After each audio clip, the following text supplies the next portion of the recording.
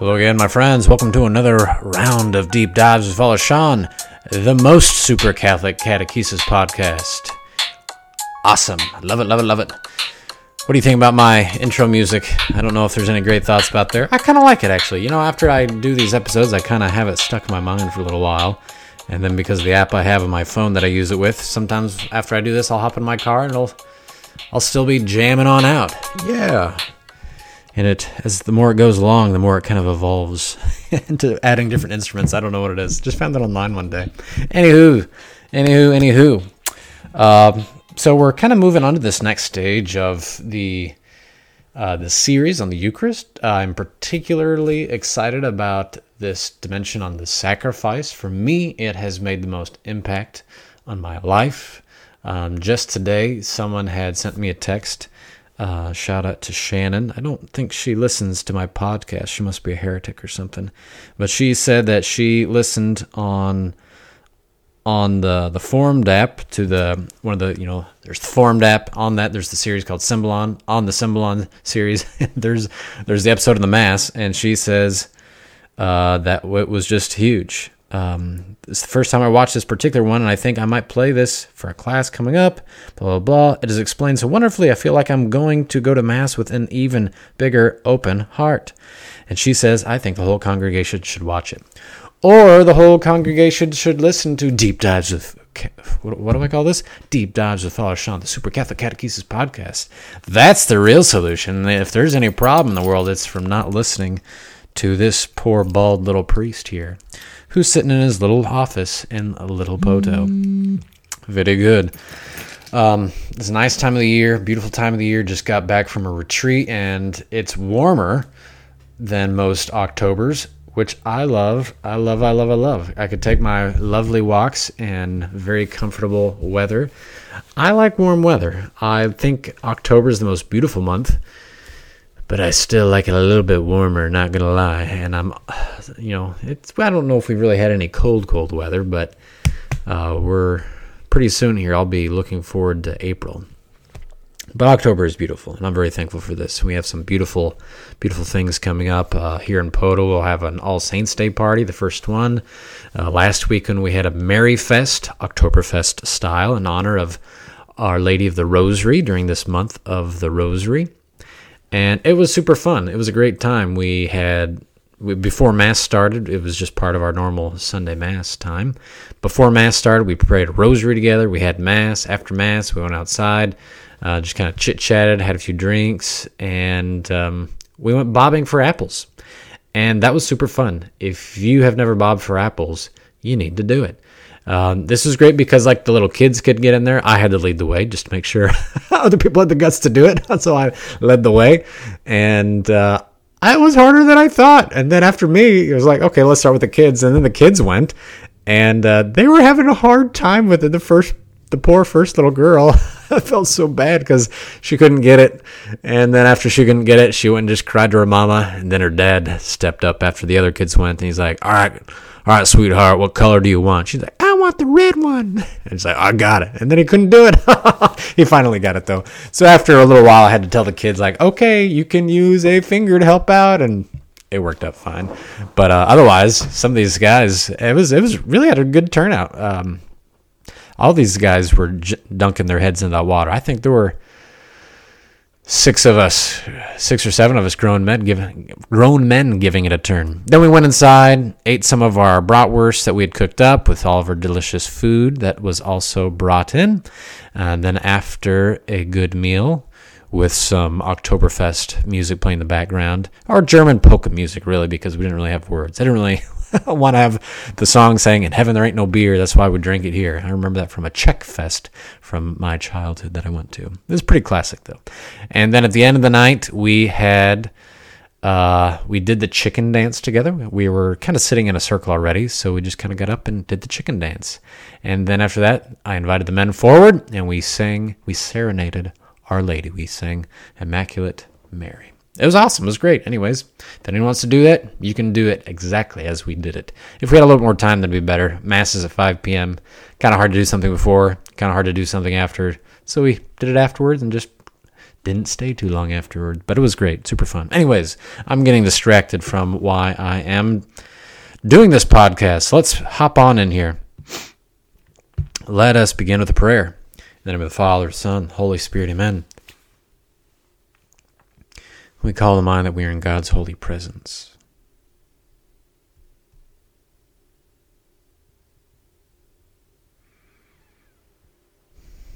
Lord Jesus Christ, we look to you for help, for salvation. We have our lives that owe everything to you.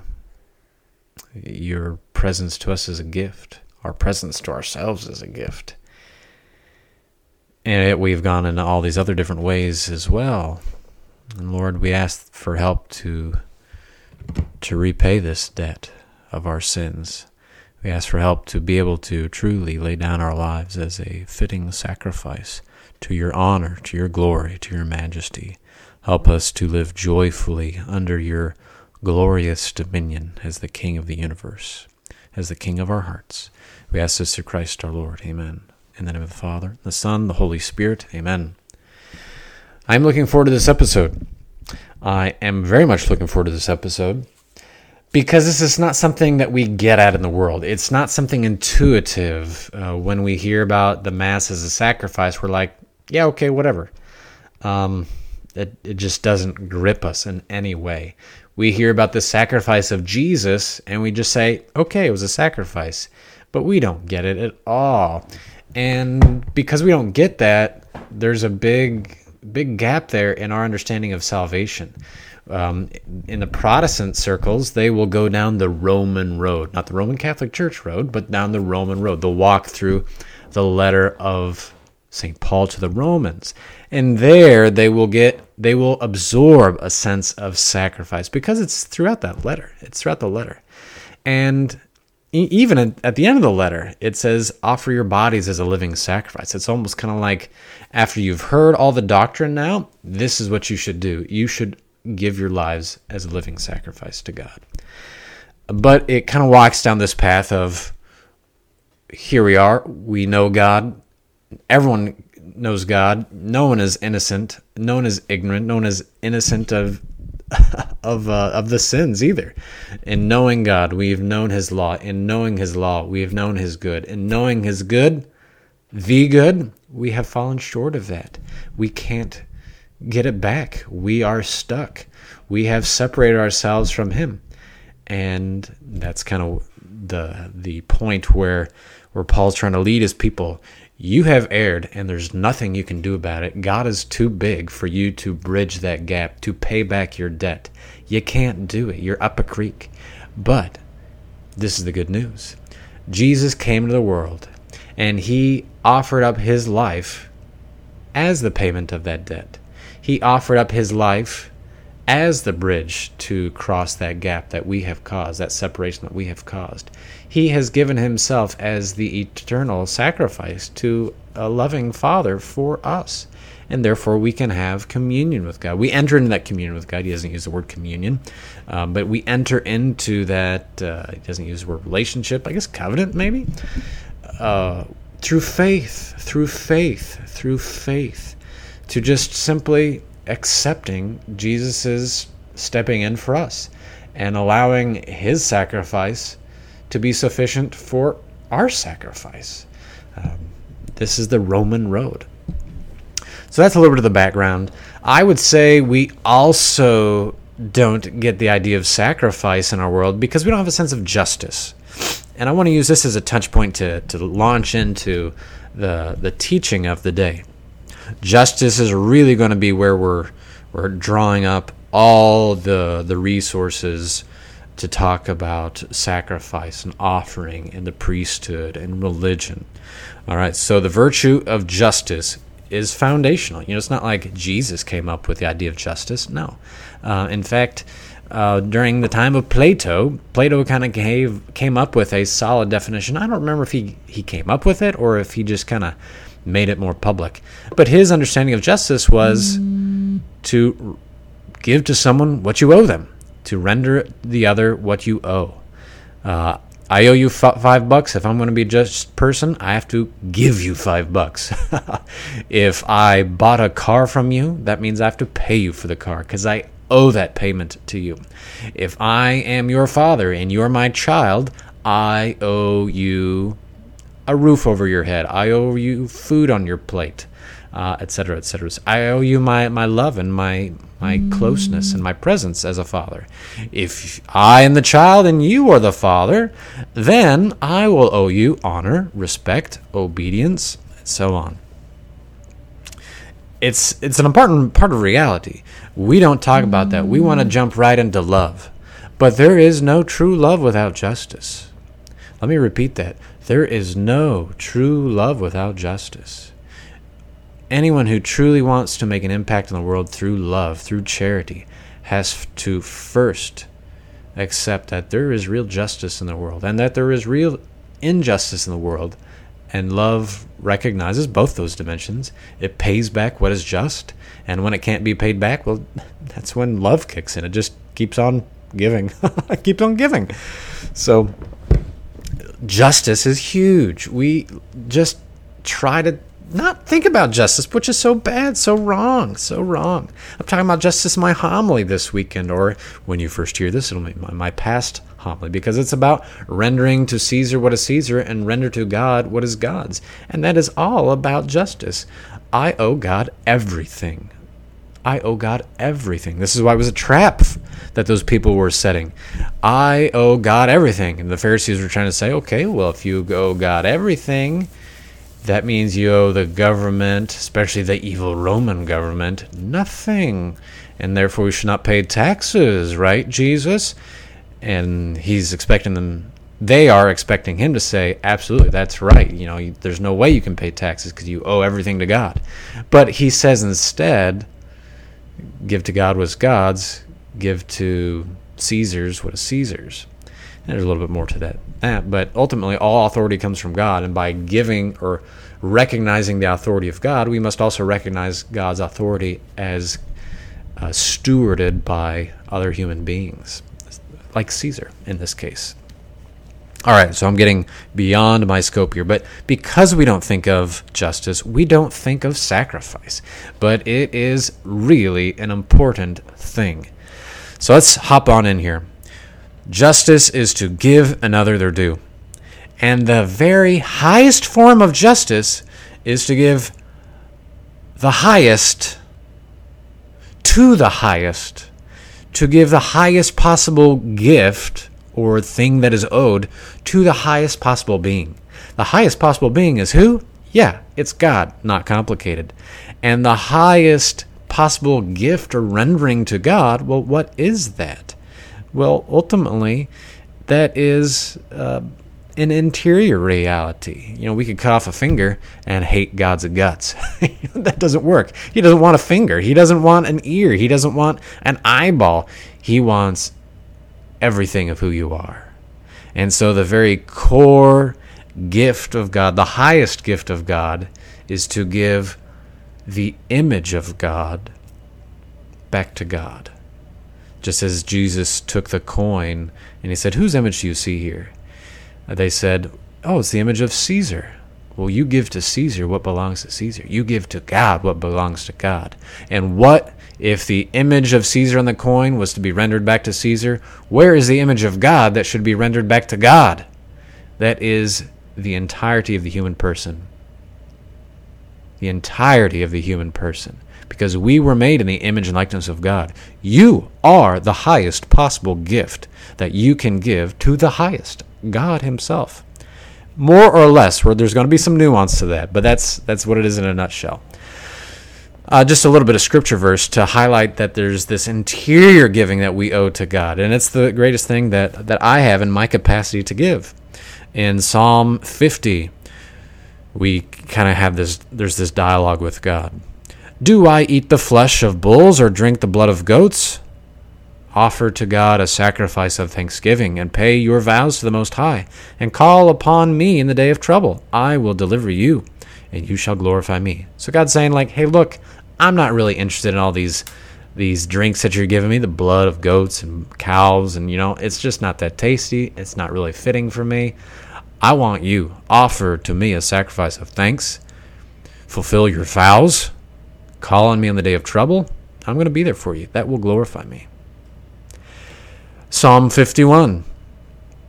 For you do not delight in sacrifice, or I would bring it. You take no pleasure in burnt offerings. The sacrifice of God is a broken spirit, a broken and contrite heart, O God, you will not spurn. And here it is saying that the humbled heart, the broken heart, the contrite heart, the heart that comes to God, saying, I have gone, but I have come back, and I give my heart to you. That's what pleases God, not in these bloody sacrifices. Okay? Another place. I didn't write down where this came from. Sacrifice and offering you do not desire, but you have given me an open ear. Burnt offering and sin offerings you have not required. Then I said, Behold, I come. In the roll of the book it is written of me, I delight to do thy will, O my God. Thy law is within my heart. This comes from one of the Psalms. Psalm 40, I believe. And later on, the letter to the Hebrews will absorb this, and it'll change it a little bit. That's kind of the privilege of being inspired by the Holy Spirit. Sacrifice and offering you did not desire, but a humble, contrite heart, O Lord. Burnt offering and sin offering you have not required. And then I said, Behold, Lord, I come to do your will. And it's doing God's will that is the great sacrifice here. Okay? So this is our sacrifice, the core of our sacrifice. It is the gift of our entire selves. And the most important, the core of our entire selves is our will, our intelligence, our heart. Very good. And what does it mean for a human being to do this? Well, it means two different things. As we render this interior sacrifice, which is the greater sacrifice, well, we also must take into account that we are human beings that are physical. We got a body. And that's a great thing. That's an awesome thing. It's not like something gross and nasty. That's what the fallen angels thought. That's not our thinking. Our bodies are good. They're gifts from God. And it also summons us to have this interior gift to God made manifest in physical and bodily signs and manifestations. So now it's not just me praying, God, I give you everything. I thank you, Lord. I praise you and I adore you, whatever it might be. Now it is, I got to give you stuff. God, I got to give you like my life. Like I have to make my choices based on you. I have to make manifest this. I have to do something to sacrifice. We're going to talk a little bit more about what that sacrifice is. But at this point, it's important just to recognize this sacrifice has to be bodily. There has to be something physical going on. There really does. The second dimension of the meaning of humanity, being human for a sacrifice, is it's also social. We are social animals. We have fallen away from God together, and our hope is to return to God together. And so it's not just each person offering up their own sacrifice to God. No, it's people together uniting themselves to offer the sacrifice to God. So our sacrifice will necessarily be manifested in a bodily, physical way, and it will necessarily be manifested in a social way. I'm talking at the natural level here. I've used some scripture to point out a little bit, but I'm talking about the natural level. This is going to be a reality for pagans. This will be the reality for early Jewish sacrifice. This is what's going to be. This is what happens, in Aboriginal sacrifice in Australia, Native American sacrifice here in the U.S., or Aztec, or Mayan, or wherever you want to choose, Africa, Asia, blah blah blah, Europe back in the day. There was always these forms of sacrifice. And we're trying to get into the experience that we owe God something. He is the highest, and we should give him the best. The best is our interior yes to him and accepting his dominion. And we must do that in a bodily, physical way, and we must do that in a social way. So that's kind of a reiteration of what we've been talking about. And we don't get this because we don't have a sense of justice in our culture. So that's a bummer. We also don't have a sense of bodily realities. Like, we kind of scorn our bodies. It's kind of like we like to use our bodies, but only for the pleasure that it brings. We don't honor our bodies as bodies very often. A lot of times people go on diet just so they can eat more, right? Or so they can look better and they feed their vanity. But no, we should eat temperately. We should exercise appropriately, because it's good to have a body and we have a responsibility for it. We also don't have a good understanding of what it means to be a social creature. Here in the United States, it's really hard to discover this idea of sacrifice, because we just don't like to be together. We don't like bodies. We don't like physical stuff. We don't like blah, blah, blah. We don't like being just. We love to just jump into charity instead. No. It is important to be just, and it's important to be physical, and it's important to be social, and especially directing these three realities to God. Very good. Now let's talk a little bit more about what this sacrifice will look like when it's done in a physical, social way. Well, first off, it's placed on an altar. And when placed on an altar, you talk with whoever people, they're always going to use rocks as their altar. And it's significant. It's just, or maybe it could be a big old fat trunk of a tree that's been sheared off. But there it is, this flat reality that's substantial, that's significant. And you have this dead lamb on it. And it represents that this is no longer in my hands. It represents on our end a total letting go. I'm not getting it back. There it is on the table there. And also just reveals physically that, my goodness, God's total dominion is over this now. It's out of my hands into God's hands. Now, let's talk about the purpose of sacrifice. The purpose of sacrifice is going to be these four dimensions, pretty clear. And guess what? You quite likely already know them, because the four goals of sacrifice are the four goals of prayer. And so we have, the ACTS. Did you ever learn that as you learned how to pray? Acts.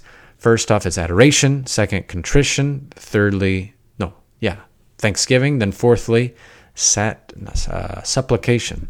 So first off, these are the four goals of prayer, but these are the four goals of sacrifice here. First off, adoration. That we manifest in a physical way of our hearts and our bodies God's dominion over creation. This is the fundamental act of adoration. I am amazed by you, God, and I put myself under your dominion. Secondly, thanks. God has given to us good stuff, and we give those good things to God. Thank you, God. And here's a sacrificial gift back to you.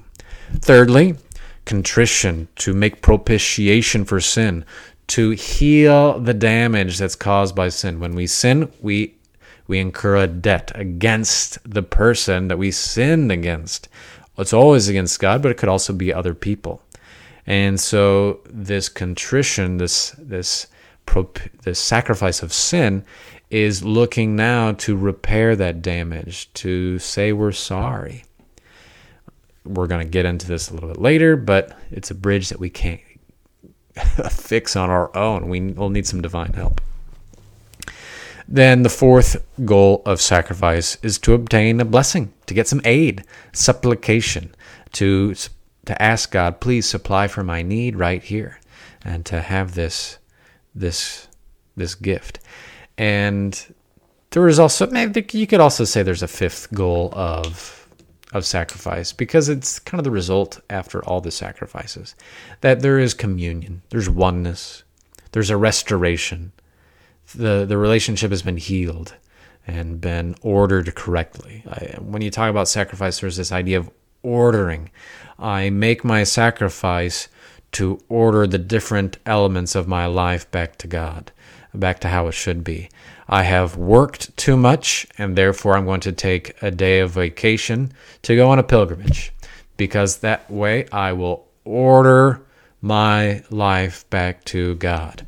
I have, trying to think of other examples here. I've neglected my my prayer life. I've just been lazy here. So I am going to do an extra hour of adoration before the Blessed Sacrament. And I'm going to be on my knees during it because I've been lazy in my prayer.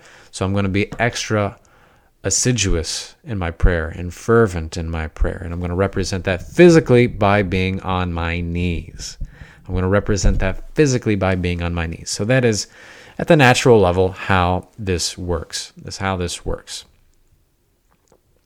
Interesting thing here, through the history of sacrifice, pagan stuff, early Jewish stuff, sacrifice always has a life to it. You never sacrifice jewels. You never sacrifice gold. You can give that to God, but we don't really call that a sacrifice. That would be more of an oblation or a gift, technical distinction. But giving gifts to God are good. But a sacrifice has this sense of what I'm giving, it's being changed.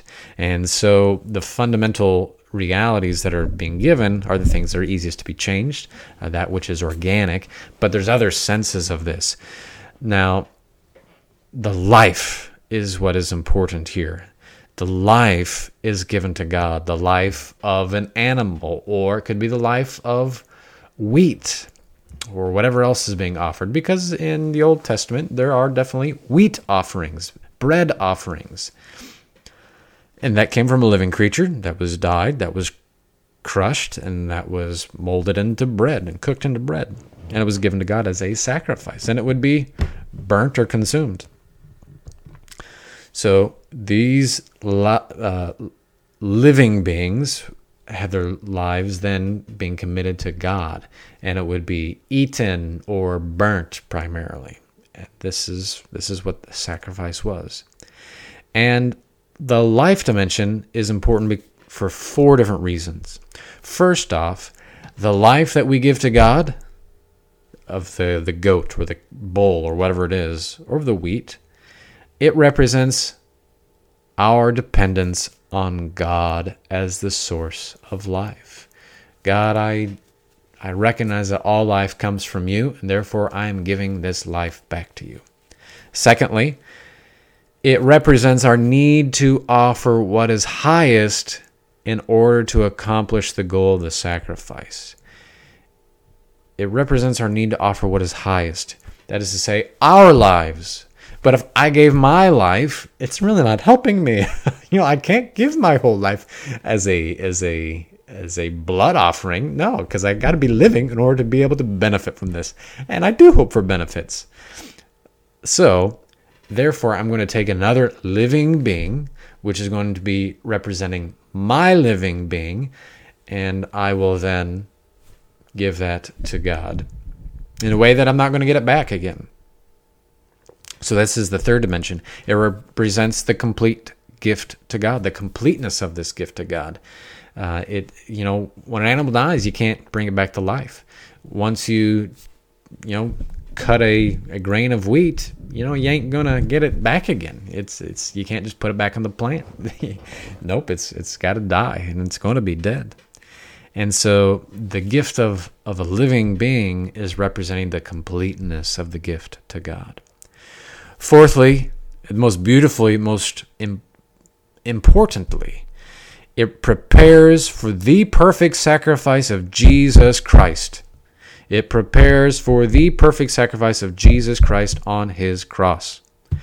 We're kind of addressing more of the natural elements of sacrifice, so we're not going to get into that too much, but the next episode we're going to be really honing in on that.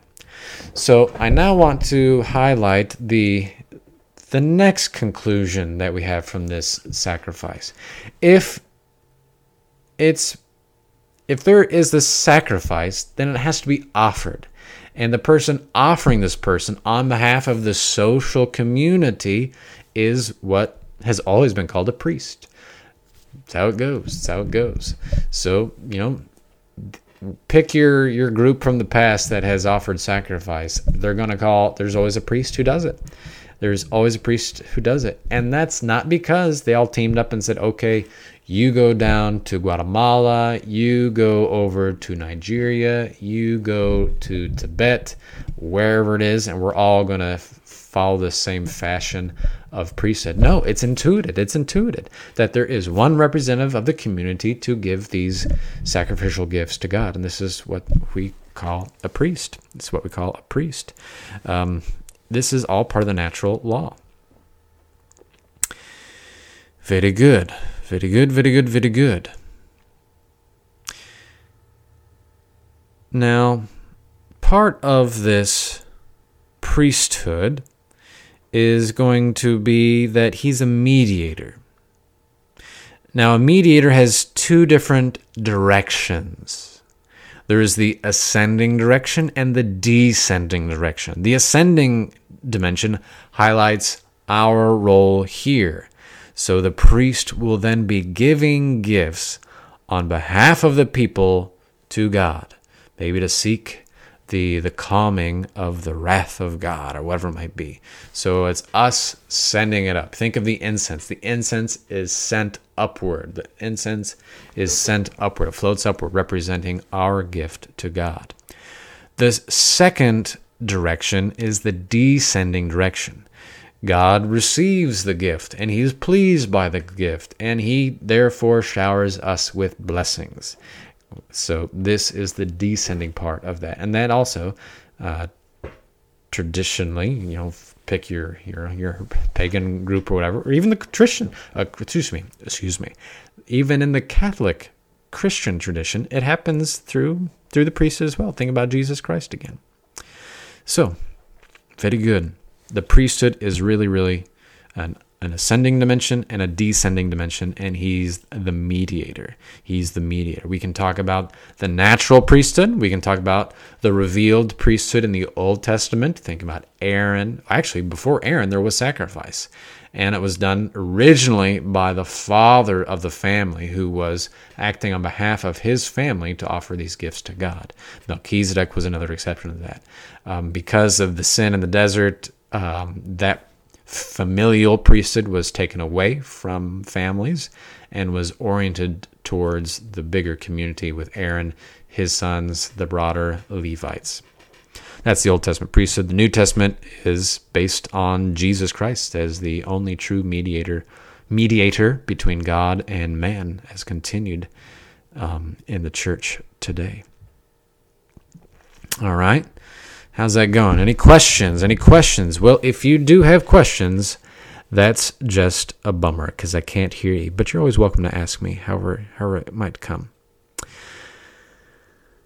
Now, just a quick little note on natural law here. What I mean by natural law, this is all part of the natural law that God has established in our humanity. This means that it can be observed by nature, or not observed. It can be reasoned out without the help of revelation. God doesn't have to come in and say, hey, do this. No, we look at the world, we make sense of the world, we make sense of what's going on, and we act accordingly. In regard to religion, natural religion, these are the steps that by which we receive the religion of natural law. First off, we can reason that there's a higher being who governs all things. He's the gateway of all aid, wisdom, and mercy. All good things come from him. He governs everything. Okay, this is what you can observe by just observing the universe. Where the heck did this all come from? That's the big question. Well, it must come from somebody, a first cause. Secondly, those who are governed must obey. It's not too complicated. Those who govern must obey. Thirdly, man can know that it is fitting that his subjection to God be represented in external and sensible signs. This is why there's sacrifice. Okay, God is there, and I should give him gifts, and these gifts should not just be quiet little prayers in my heart, but it should be manifested publicly even. And then fourthly, I just want to say that this is kind of intuited. This is kind of intuited by all different people. Whenever there's the people that are governed, they recognize that there is something to be given to the governing body.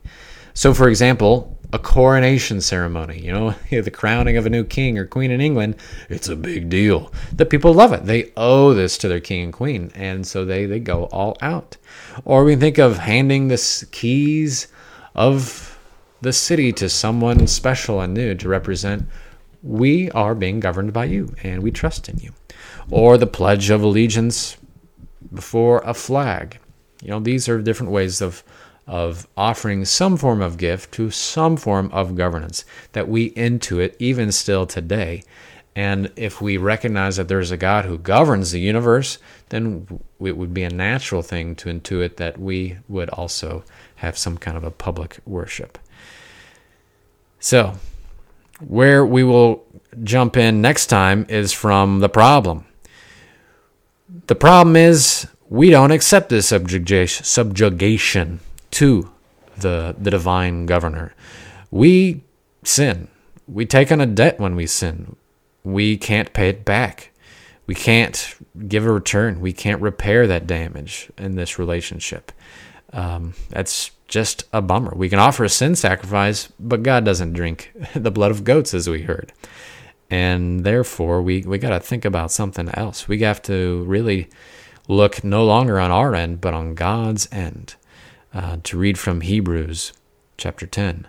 For since the law has but a shadow of the good things to come instead of the true form of the realities, it can never, by the same sacrifices which are continually offered up year after year, make perfect those who draw near. For it is impossible that the blood of bulls and goats should take away sins. And so, God is going to intervene, and we will get into revealed religion next round, and the very fundamental reality of this. Peace be with you all. Thank you for tuning in. If you find this helpful, share it with a friend, share it with an enemy, share it with a priest, share it with your grandma who doesn't know how to work podcasts, whatever, just let it out there, get it on out. Give a 5, 6, 7, 8, 9, 10 star review. Don't give anything less because that's pointless. It doesn't help me out at all. You can just ignore it if you don't like it. Anyways, peace to y'all. God bless you. And then with Father, Son, Holy Spirit, amen. See you the next time on Deep Dives with Father Sean, the Super Catholic Catechesis Podcast.